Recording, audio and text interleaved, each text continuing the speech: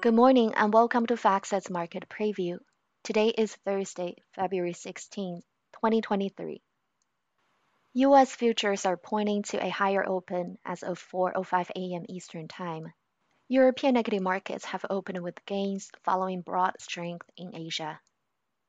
U.S. dollar is under pressure, treasury yields are down at both the long and short ends. Crude oil is extending overnight gains, precious metals are flat, industrial metals are higher.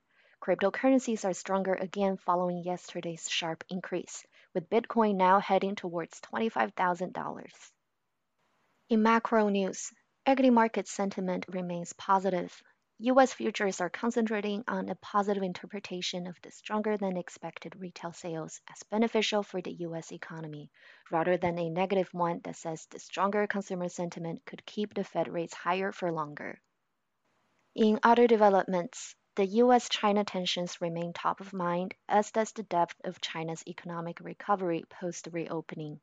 Its new home sales prices result today showed a stabilization at least, with an increasing number of economists looking to the parliamentary session in early March as a time when the next array of support measures for the economy could be announced. More on the data front. Australia's employment unexpectedly fell, translating to a surprise lift in the unemployment rate. Japan's exports defied expectations of a decline, but its deficit rose sharply. Japan's December core machinery orders also came in somewhat disappointing, though the Q1 guidance was upbeat. Key focus on the U.S. macro calendar today includes the February Philadelphia Fed Index, the January PPI, the January building permits and housing starts, the weekly initial jobless claims and continuing claims, followed by the weekly natural gas inventories. Notable earnings reporters in the U.S. today are Vulcan Materials, LabCorp, and Hasbro. These are posting results before they open. Applied Materials and Digital Realty Trust will report after the close. In corporate news, Tesla has sold out of Model Y for the quarter in the US with no more production builds until April.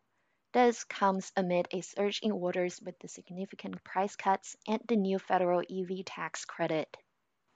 Apple has decided to push back the debut of its new mixed reality headset by 2 months now to June, after product testing showed that both hardware and software issues still needed time to be ironed out, according to Bloomberg. In Asia, equity markets ended mostly higher on Thursday as the strong U.S. economic data lifted sentiment. Japan's Nikkei ended at a 2-month high, South Korea closed almost 2% higher, Taiwan also finished with a solid day, and Australia closed higher.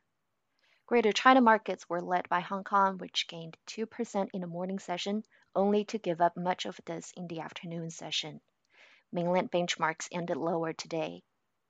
Elsewhere, Southeast Asia was generally well bid, although Indonesia was lower. India extended opening gains. European equity markets are trading higher following decent gains in Asia. On the regional central bank front, the European Central Bank president has reiterated that the bank intends to raise rates by 50 basis points in March, but with no further color on the outlook thereafter, although a few policymakers have highlighted that more rate hikes are very likely to happen in Q2. Thank you for joining us for the U.S. market preview for Thursday, February 16, 2023. You can continue to follow today's news in real time with FactSet.